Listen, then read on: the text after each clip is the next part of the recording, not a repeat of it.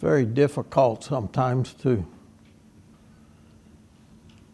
throttle back and keep from saying things that maybe you're concerned with, things of this world. But I'd like to greet you this morning in the name of our Savior, our soon-coming King, Jesus Christ. You've probably been trying to figure out, because as I've been filling in while Ed is recovering, the times that I've been asked at least, so I'm kind of taking the liberty to jump from subject to subject, and some of them I've given much thought and prayer and consideration as to what some of the things that perhaps needs to be said, and it's not always easy. I learned this years ago, and it's sometimes easier in a strange church and where you're not the pastor. You're not subject to the criticism of the local membership or whatever, to say things that uncover subjects that maybe not so needful, but sometimes you can draw criticisms as well. Obviously, we live in a time of a sin-sick and a decaying society. And we don't have to look too far around us, and especially if you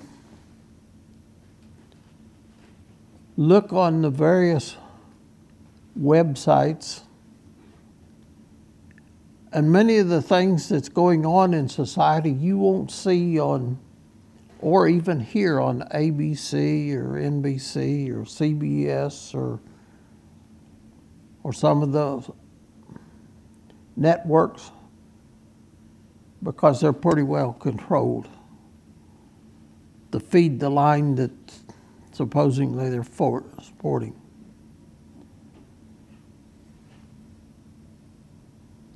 There's some things going on in this world that just utterly shakes my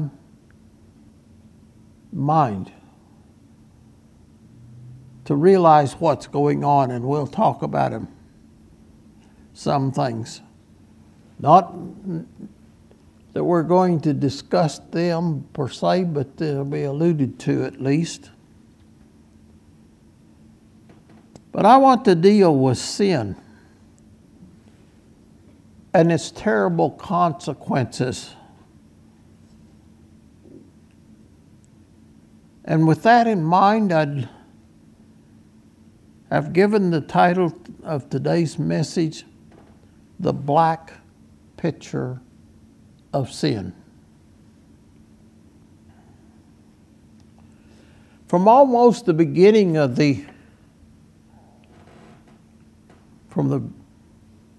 practically from the very, very beginning, man has departed from the commandments of the living God. We don't have to look too far in Genesis, the first chapter. It records the creation of the earth,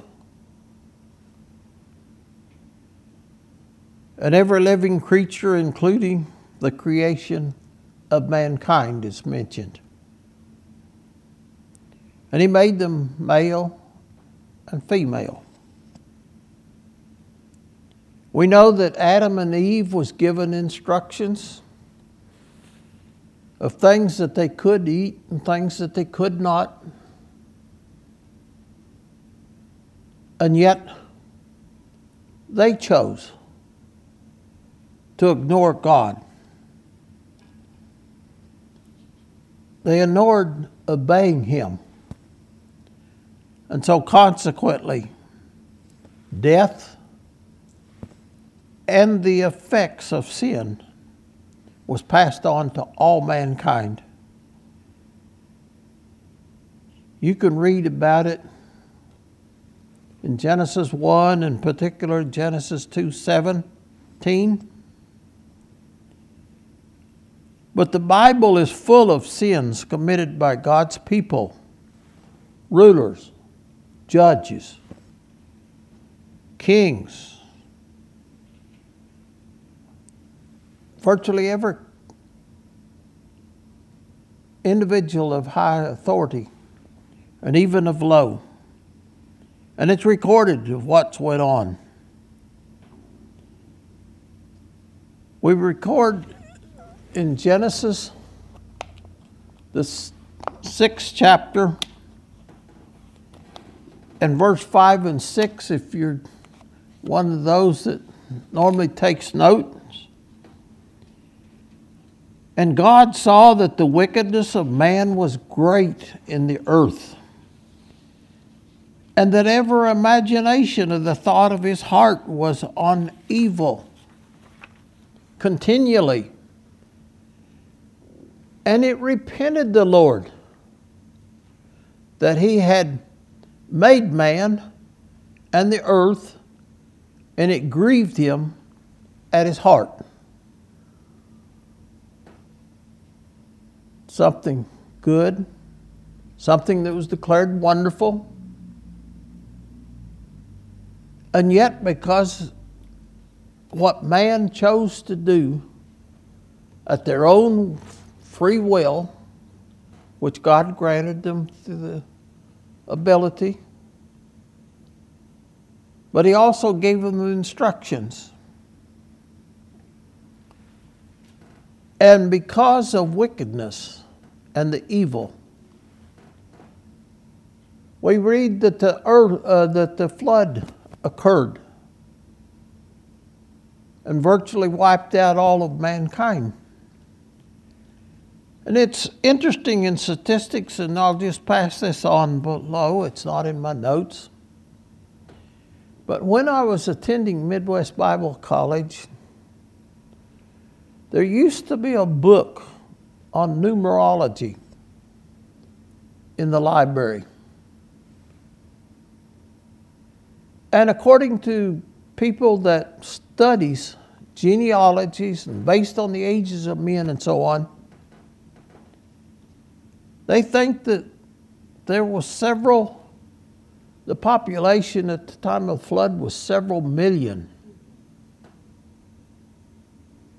Even beyond our imagination, what the number was growth, because of the age in which they lived, and even though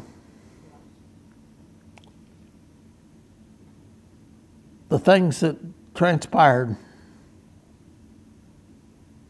yet they always seem to have their mind on corruption.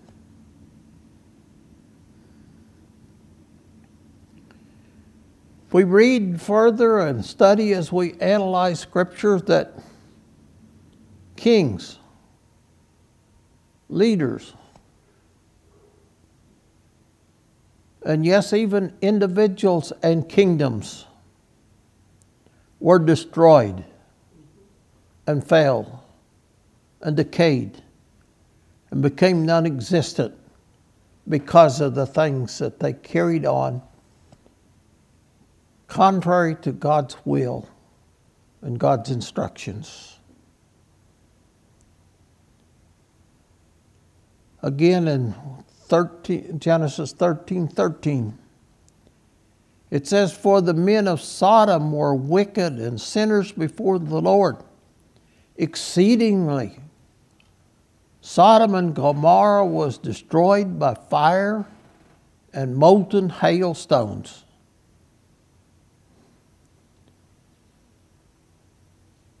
And in the end, every sinner will face the judgment. They will be required to give an account of themselves and ultimately second death. We can talk against sin until the kingdom come. But if we cannot see its awfulness in our mind's eye, we may never fully internalize the consequences of our sinful and rebellious refusal to obey God's commandments. In essence, if you analyze it, virtually we know that sin is the violation of the law. And we could have discussions at length on that. But I want to pretty much this morning zero in on the subjects of the awfulness of sin as it was pointed out by the Apostle Paul in his book, the Romans. But it's interesting, when Paul started to writing Romans, before he jumped into the sinful ways of man and corruption and what was going on, he basically introduced the gospel, its purpose, its needs, and the consequences of failing to obey.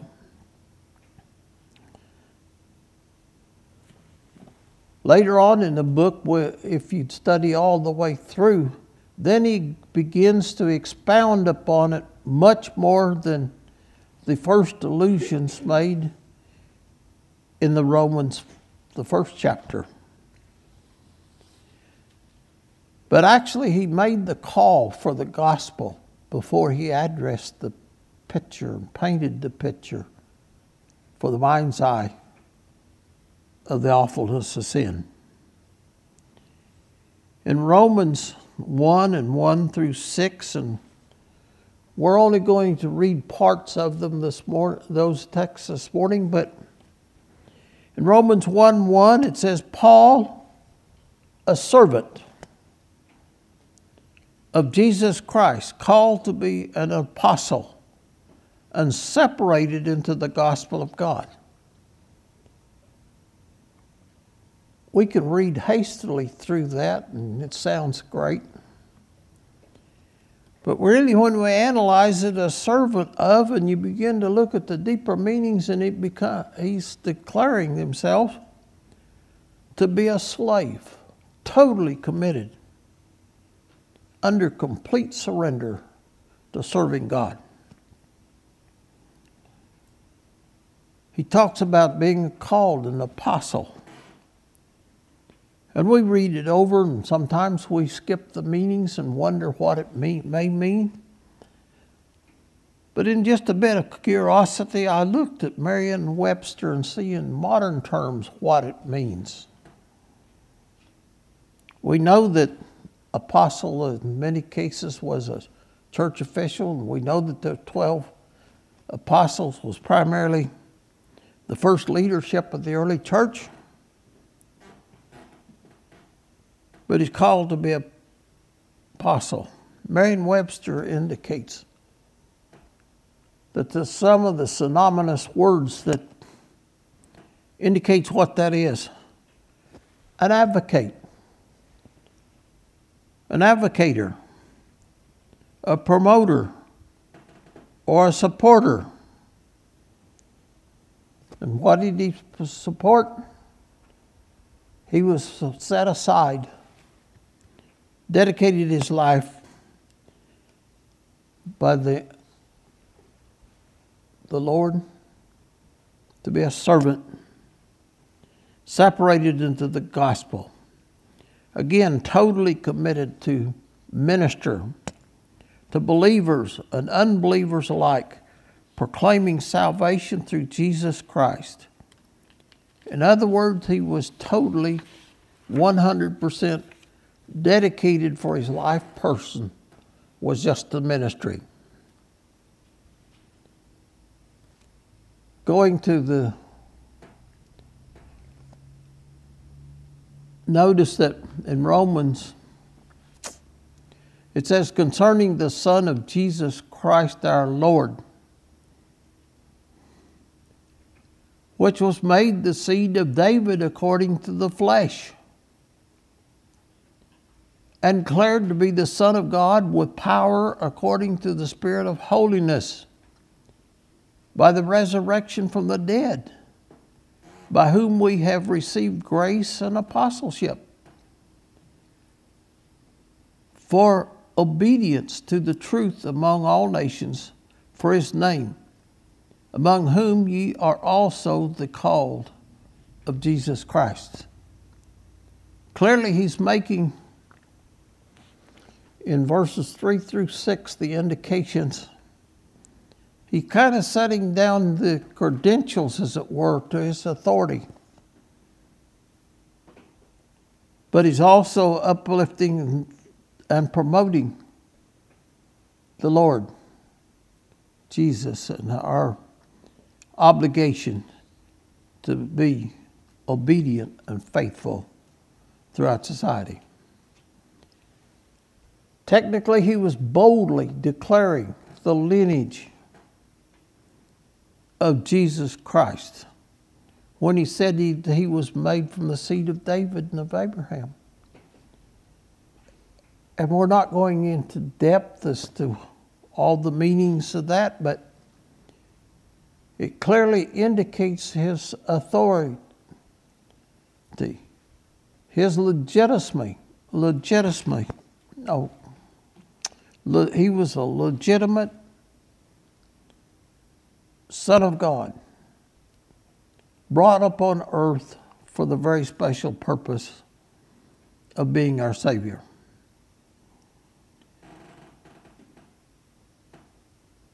Secondly, he was boldly declaring that he was indeed the Son of God, not only born of man with an earthly lineage, but also the Son of God. Again, we see that Paul was establishing his authority to represent Jesus Christ and the gospel, including the need to speak out so boldly against the sinful corruption and sinful wickedness of man during his ministry upon earth. Even to the extent that he was obligatory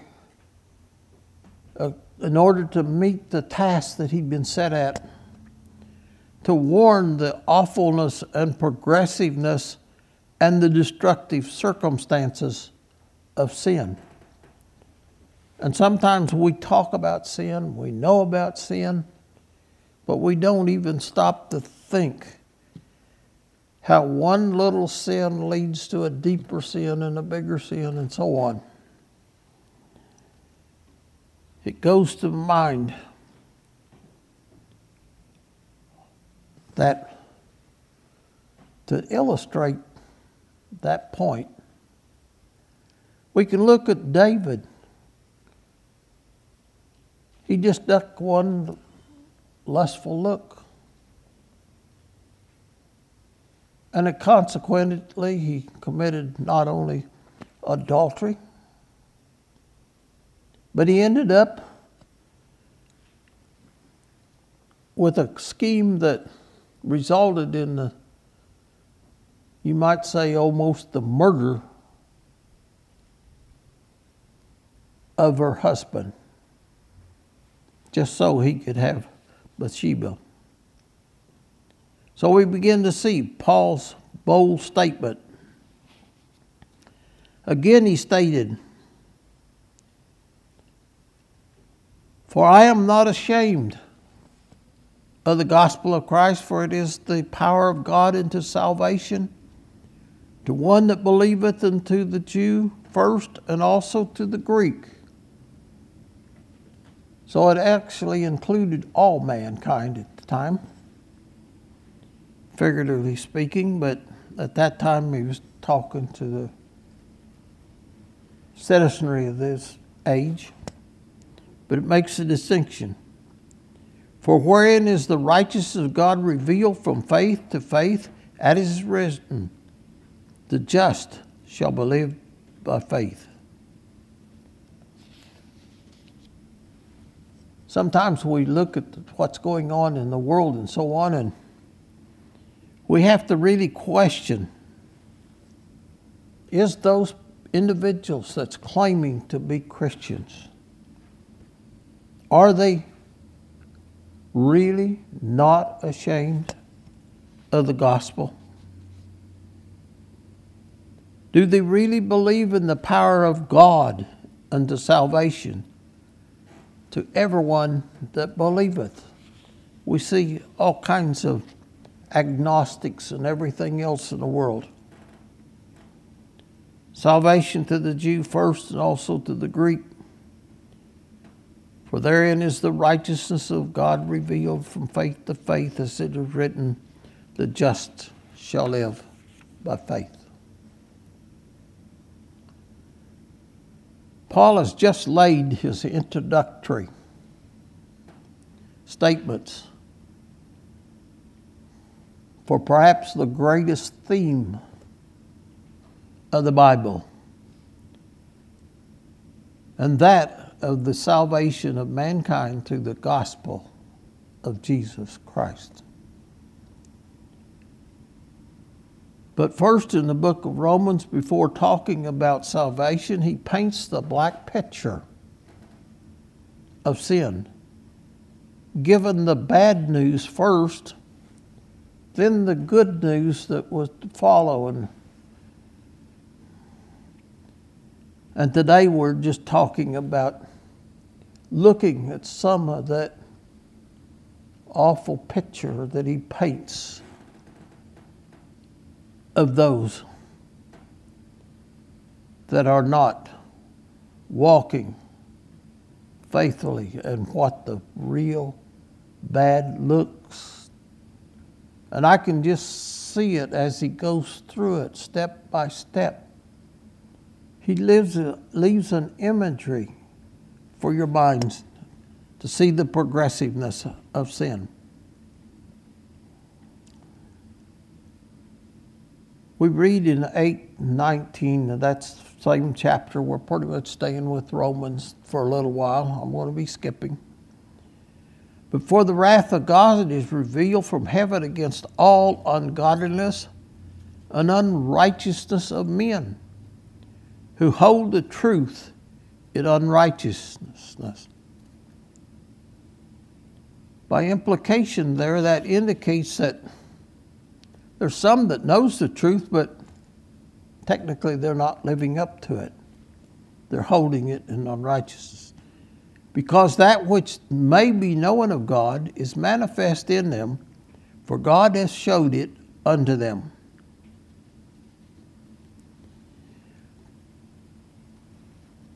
Just an example of the wickedness that we begin to see.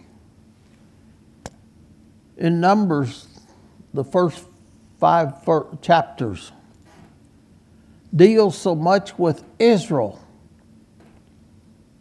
and their dabbling with Baal worship. They provoke God. And if you follow all the history of Israel, one bad king, one good king, or one good leader and one bad leader, just up and down and all kinds of sinfulness throughout the nation of Israel. They were punished. Ultimately, they were allowed to be taken out of the land. And even though to some extent, maybe just a remnant has returned, but at least some has come back to the land. Isaiah, the 13th chapter, 9 through 13. begins to paint the picture. Behold, the day of the Lord cometh cruel, both with wrath and fierce anger, to lay the land desolate, and he shall destroy the sinners thereof out of it. For the stars of heaven and the constellations thereof shall not give their light. The sun shall be darkened in his going forth, and the moon shall not cause her light to shine. And I will punish the world for their evil, and the wicked for their iniquity. And I will cause the arrogancy of the proud to cease, and I will lay low the haughtiness of the terrible. I will make a man more precious than fine gold, even a man than the golden wedge of Ophir. Therefore I will shake the heavens, and the earth shall remove out of her place in the wrath of God of hosts.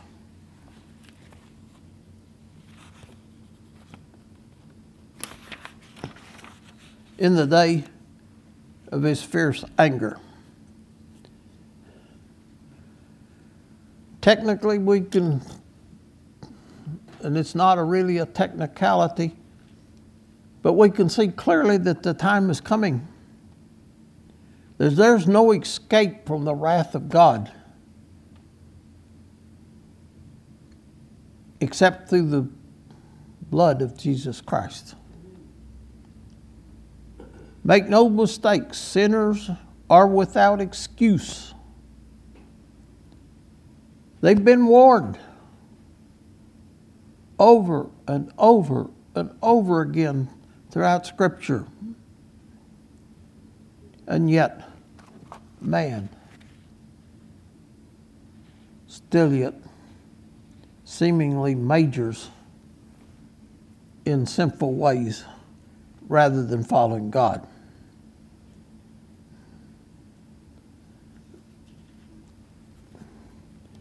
We look at what God, Revelation has revealed to man. And that's Isaiah 13, 19, and verse 19 and 20. And Babylon, the glory of kingdoms, the beauty of the Chaldees, excellency, shall be as when God overthrew Sodom and Gomorrah. It shall never be inhabited, neither shall it be dwelt in from generation to generation. Neither shall the Arabian pitch tents there, neither shall the shepherds make their bold fold there.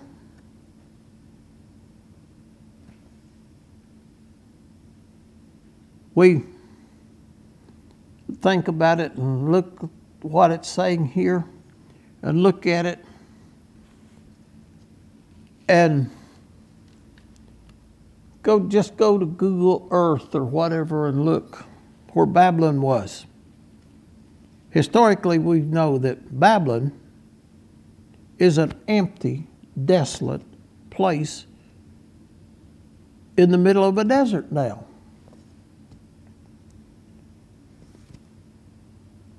History tells us, if we search, that only a museum is there. We know from past effects that Saddam Hussein tried to rebuild Babylon, but obviously we should all know what happened to him. So he didn't succeed. So in truth, the word Scripture stands. It stands as being validated that what God told through the prophet Isaiah concerning Babylon is true today.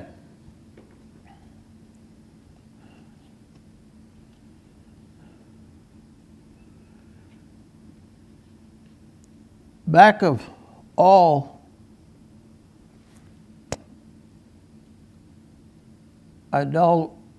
idolatrous systems is pure monotheism, one God.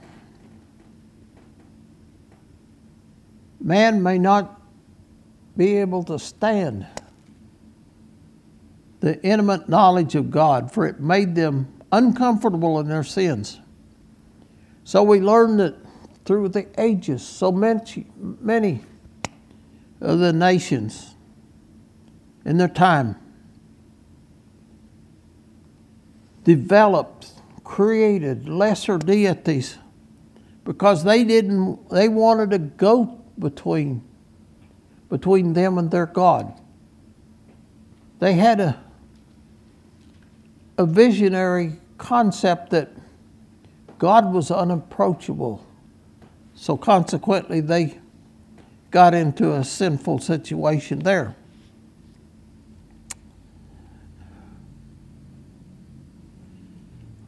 We read in the 21st verse and 23 of Romans that they become vain in their imaginations. Let's read it together. Because that when they knew God, they glorified him not as God, neither were thankful, but became vain in their imaginations, and their foolish hearts was darkened. Professing themselves to be wise, they became fools. Does that ring a bell with what we can glean from society?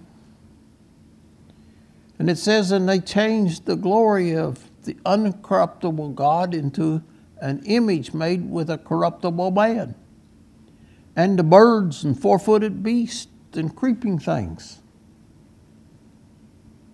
All kinds of wicked imagery that was detestable to God.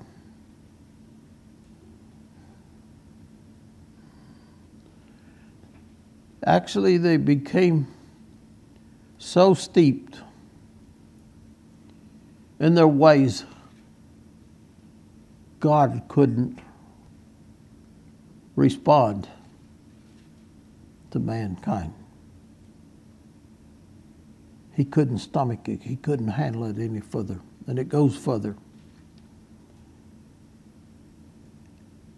And so we read in the 24th verse, therefore God gave them up. In other words, he abandoned them to uncleanness through the lust of their own hearts, to dishonor their own bodies between themselves.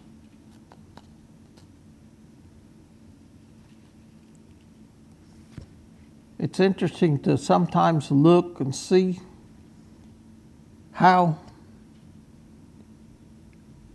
other scriptures or other interpretations may have been made throughout the ages of gave them up or abandoned them to uncleanliness. I noticed from study that the RSV, instead of saying uncleanliness, they refer to passionate desires for pleasure.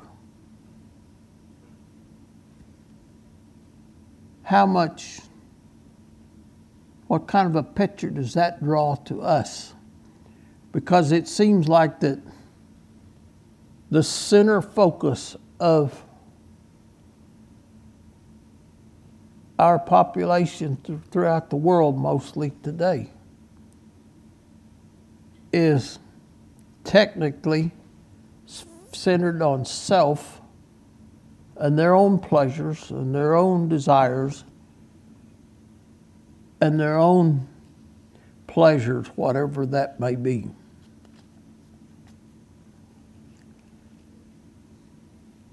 Of course, the King James says they gave them up to uncleanness. And so out of curiosity, I looked from the Strong's Concordance that corresponds with the definition given for G189, or 169 rather, which is impurity, physically or morally. And what do we see in the land? We're having big discussions in this area even today in much of the ungodly populace of the world. But we see what many would fear to say, that homosexuality, transgenderism, women marrying women, men marrying men, and an astronomically large number, and the statistics changing so fast that it's impossible to get a good, accurate number, but a great deal of the population of the United States, or we've even, in the vernacular of different forms and so on, you will fill out. It'll talk about your name and then your spouse or significant other. Hundreds, millions. It says, who changed the truth of God into a lie, and worshiped and served the Creator more than the creature more than the Creator, rather, who is blessed forever. Amen. Just how many lies? I couldn't begin to calculate them. I just quickly thought of 4 or 5 as an example. Lies that we have. Lies regarding Easter and Christmas and baptism not important, sprinkling, heaven, and no telling how many others that we see in society. And we know, as far as the last one, I don't know, it just turns my stomach, so to speak, whenever I hear any minister that you can almost listen to on the web. And they'll slip in that when we get to heaven. When we get there. Or mom and papa's there, or my wife, deceased spouse, or whatever. It slips in there. But technically, if you look carefully, there's many verses that back this up, but basically, when we were studying the earth renewed and so on, that the righteous shall inherit the earth. This is just an example of some of the things that's going on. We read further, an age of immoral corruption. Moral corruption. In verse 26 and 27, for this cause, God gave them up into vile affections. You see, number one, he gave them up to uncleanness. Now it's to vile affections. For even their women did change the natural use into that which is against nature. And likewise also the men, leaving the natural use of the woman, burned in their lust, one towards another, men with men, working that which is unseemly, and receiving in themselves that recompense of the error which was met.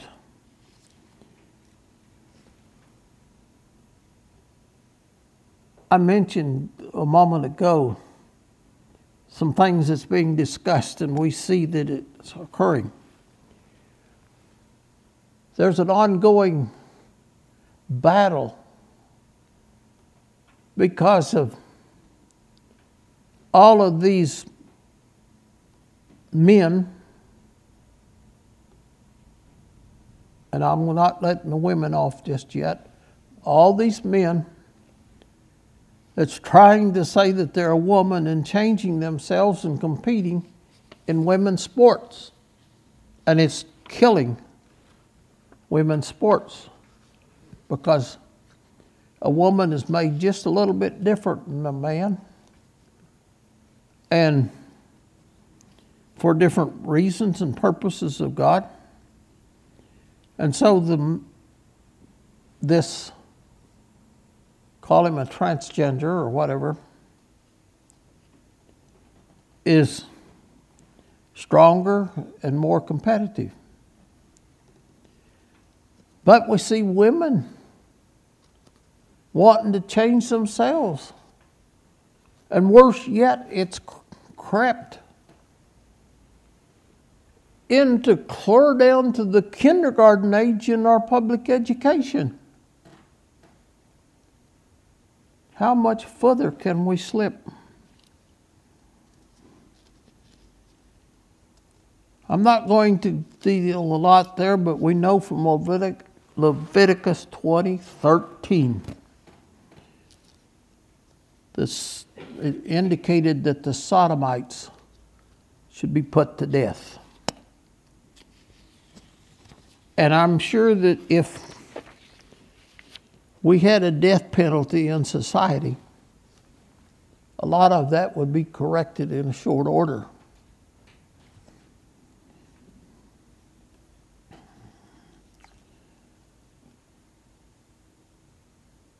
The next step, we see that they go to total reprobates, hopelessly wicked. I'm just going to quickly read through the next 5 verses, Verse 28 through 32. And even as they did not like to retain God in their knowledge, God gave them over to a reprobate mind, to do that which were those things which are not convenient, being filled with all unrighteousness, fornication, wickedness, covetousness, maliciousness, full of envy, murders, debate, deceit, malignity, whisperers, backbiters, haters of God, despiteful, proud, boasters, inventors of evil things, disobedient to parents, without understanding, covenant breakers, without natural affection, implacable, unmerciful, who, knowing the judgment of God, that they which commit such things are worthy of death, not only do the same, but have pleasure in them that do them. I don't think that needs much explanation or even consideration this morning. We see that catalog of sinful activities is totally despicable for society. And unfortunately, so many people, seemingly in the world, gets caught up into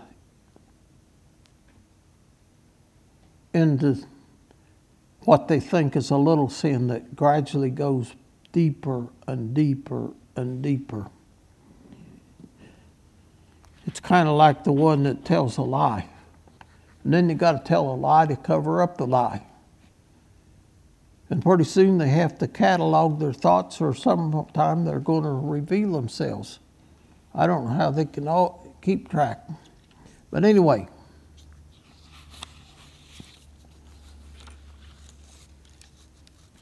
as a closing summary, I want to go over some things with you. We see that Paul began establishing his dedication to God and the gospel of Jesus Christ. Just as a Christian, we should be doing the same. Then we see the progressive wickedness of mankind, and they're being forsaken and allowed to go to a more serious, hopeless status with God.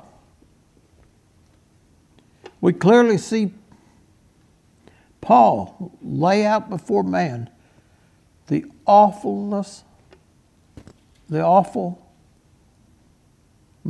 of sin and shows its progression. In a closing, as a summary, I want to kind of go through that progression. The first result we see in number 1, resulting in the action of man, he gets into idolatry and vain imaginations. The consequences, God gave them over to uncleanness. Resulting in the worship and serving of the creature more than the Creator.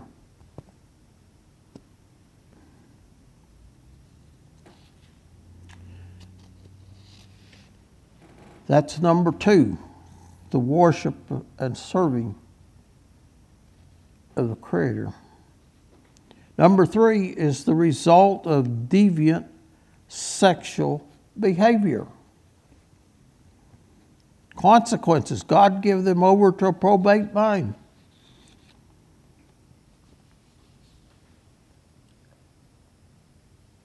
That's backed up not only in Paul, but in Thessalonians, there's a reference of the wickedness of the mind. Result in turning to every imaginable sin. That's the 4th one. So we see 1, 2, 3, and 4, and progressively every one gets worse. And you read that, we read that catalog of sinful natures there. And we realize that the 4th one, the consequences, is found in Romans 2:9 with tribulation, anguish, and even judgment. Indeed, the black picture of sin is so terrible, it was nearly impossible to even attempt to name some of the sins committed by man. But I would urge every person to live such a holy life that you could insert your name in the following verse. I, your name. Galatians 2:20, in case you're wondering. I, Jane, whatever, are crucified with Christ. Nevertheless, I, Jane, live. Yet not I, but Christ liveth in me. And the life which I now live in the flesh, I live by the faith of our Son, Jesus Christ, who loved me and gave himself for me. And if we could hold up to that standard and to realize that we, as an individual, as a Christian, have an obligation to love the Lord, our Lord Jesus Christ, with our whole body, mind, and soul and spirit. So I'm hoping that I didn't offend anyone, but we just looked at Scripture. And those that may be listening realize that we live in a precarious time. So let's endeavor to be able to live up to the standards outlined for us in Galatians 2:20. Amen.